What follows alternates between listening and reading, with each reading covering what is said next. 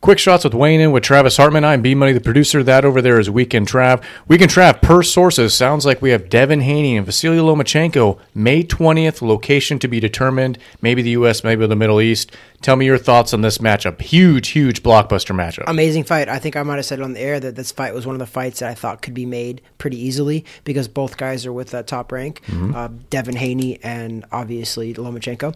And I also think Lomachenko wants to fight anybody, anywhere, any place. And I think Devin Haney now has proven that too. He's like, I'll fight you in Australia to Kambosos. And he's like, you know what? I didn't want to go back. He goes, but I'll go back and fight you again in a rematch because that's the clause.